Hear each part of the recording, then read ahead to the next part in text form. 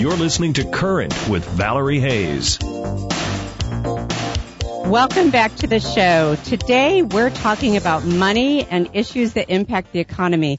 And this year, both employees and businesses alike are actively discussing the impact of possible increases to state and federal minimum wage laws. As of January 2015, 29 states, plus the District of Columbia, had set up their minimum wage above the federal level of $7.25 an hour. And this year, lawmakers in 13 states and cities, including California, New York, and Washington, D.C., have proposed legislation and ballot measures calling for a $15 minimum, which is more than double the current federal minimum wage. Well, my next guest is a partner with the law firm of Kennedy Hodges LLP, and his practice focuses on wage and hour, class and collective actions, as well as complex personal injury cases.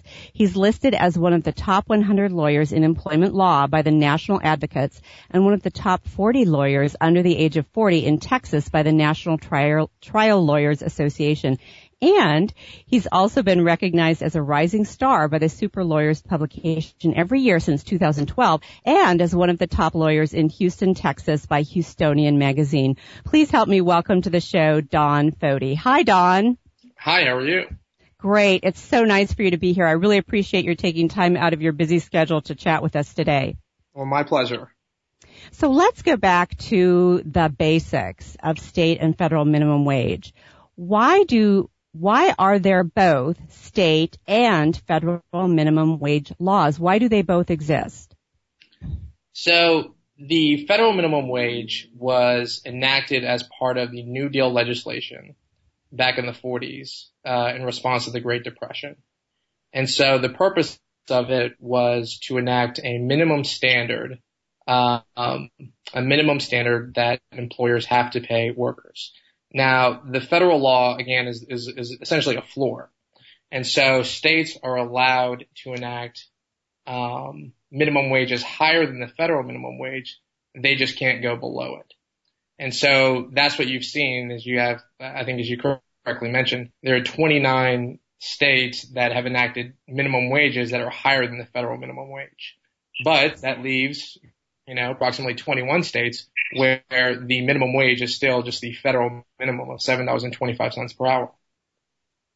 So would it be fair to say that originally minimum wage laws were passed to prevent employers from maybe being the only employer in town, and because they're the only employer in town, they're able to pay really, really low wages that might actually not be a living wage?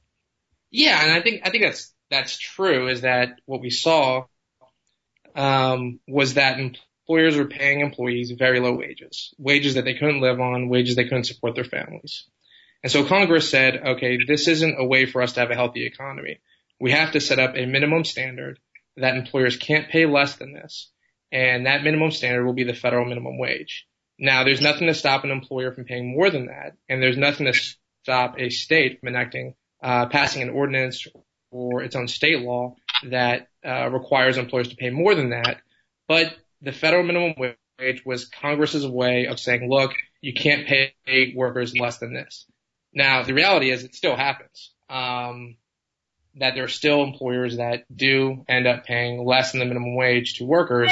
And that's why there are class action and collective action lawsuits against companies every day nationwide where employers still fail to pay the minimum wage to its employees.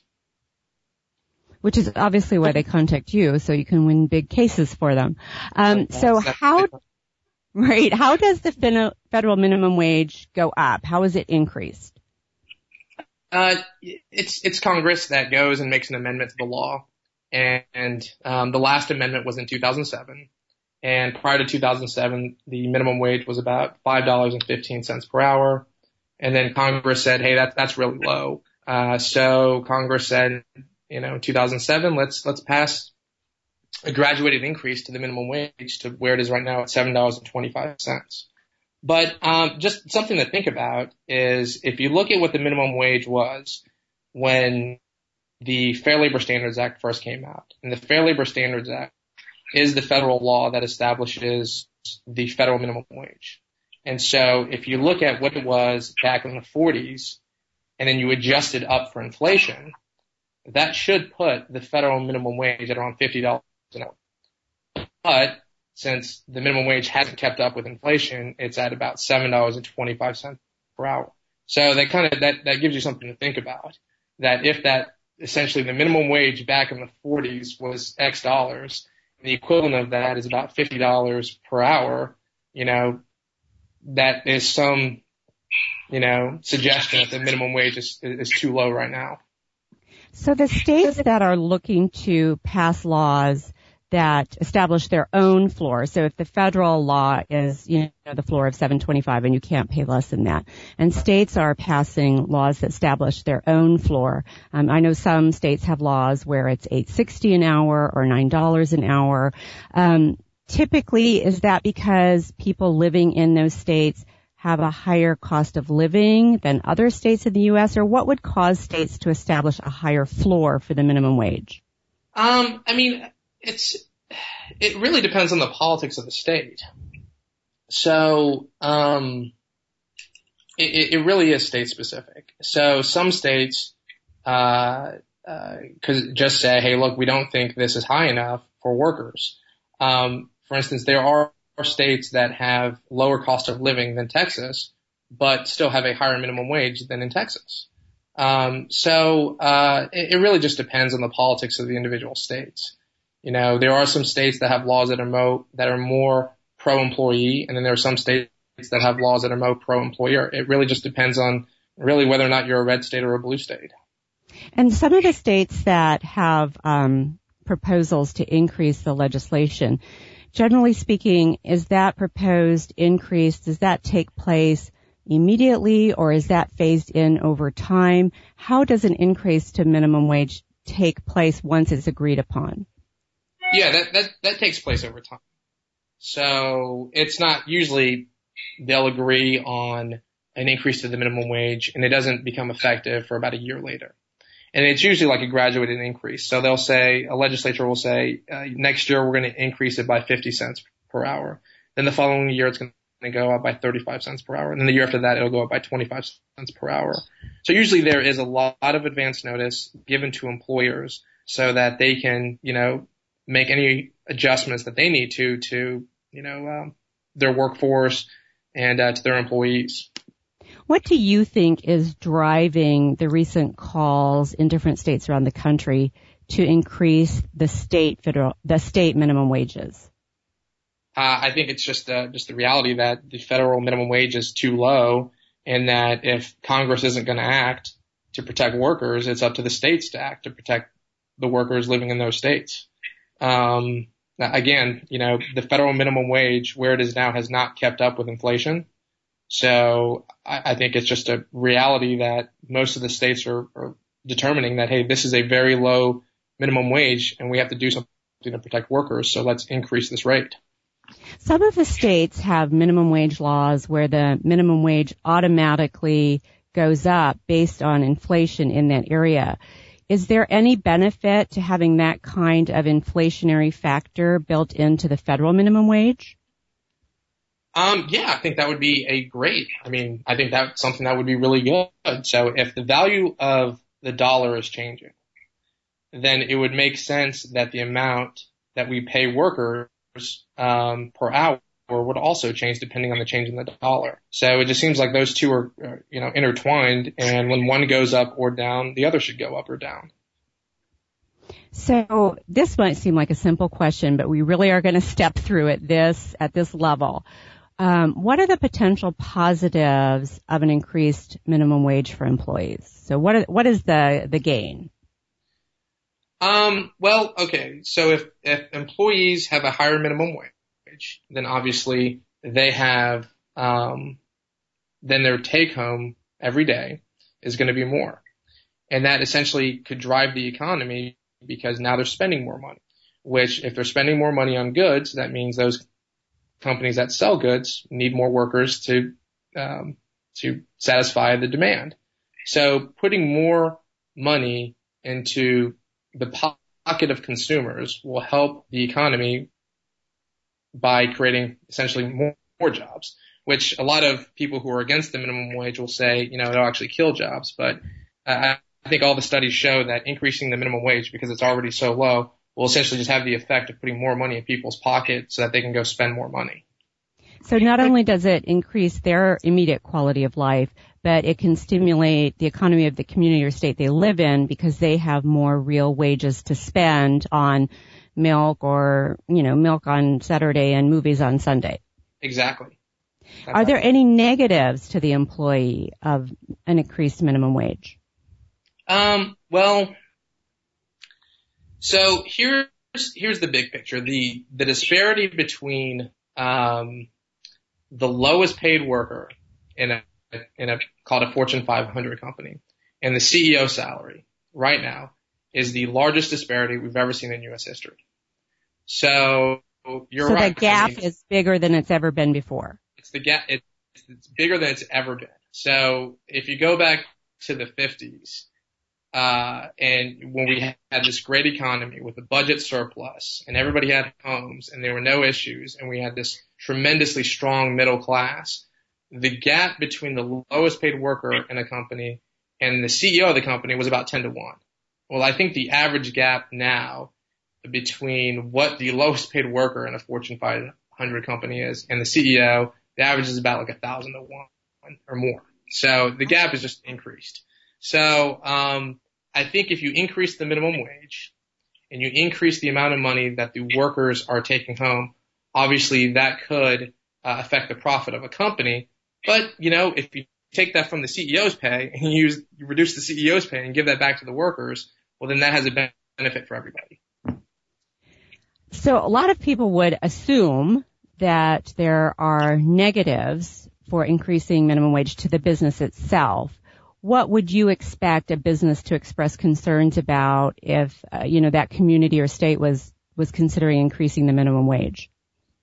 If your workforce, if the cost of labor increases, that could have an effect on the price of the goods. So if before it cost you $1 to make a widget and now it costs you $1.20 to make a widget, that could drive up the price of the widget. So there could be some inflationary pressure on companies to increase prices if the amount of their workforce, the amount of their labor cost then goes up. But at the same time though, now you have workers who then have additional resources to then go spend money on those higher widgets, which then stimulates more growth in the economy. So, I think overall the studies have shown that increasing the minimum wage stimulates the economy as opposed to slowing it down. Are there any potential positives to businesses for an increase in minimum wage? Yeah, more consumers. So if more people have more money to spend, then I'm selling a product, and there'll be more people who will have money to buy my product. Now, if there are more people with more money, but because I'm paying them more money, I raised my price for producing the widget.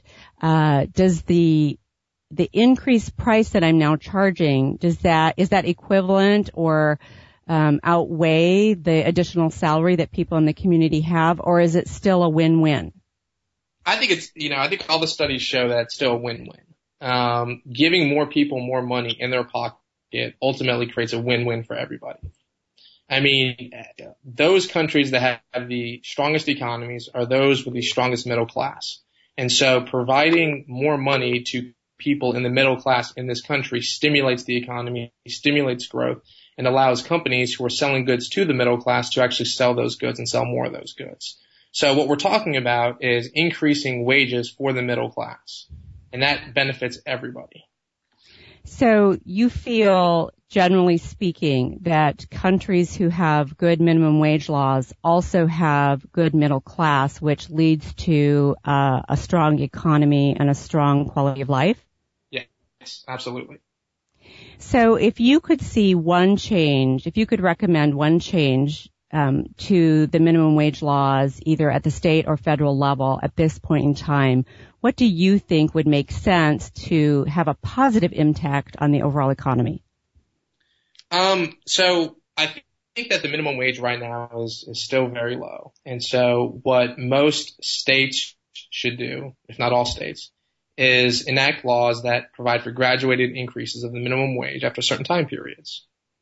So pass a law that says every 5 years we will look at the minimum wage, where it is in this state, and increase it depending on the increase in inflation. And then we'll provide notice to employers that it's going to go up so that they can make appropriate adjustments, and then just have that as a law. Whereas, hey, if the value of the dollar changes, the amount of money we're going to be paying our workers, that should also change.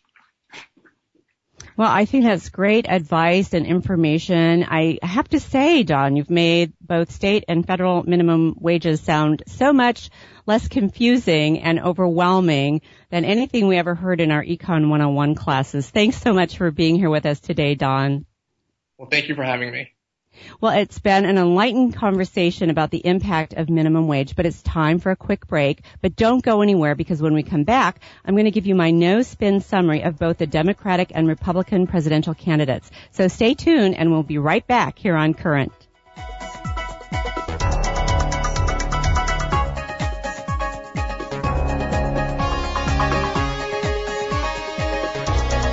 Are you a first-time contestant who wants to make sure you're ready to answer any question? Or are you an experienced contestant who's frustrated because your interview score does not reflect your true title holder potential?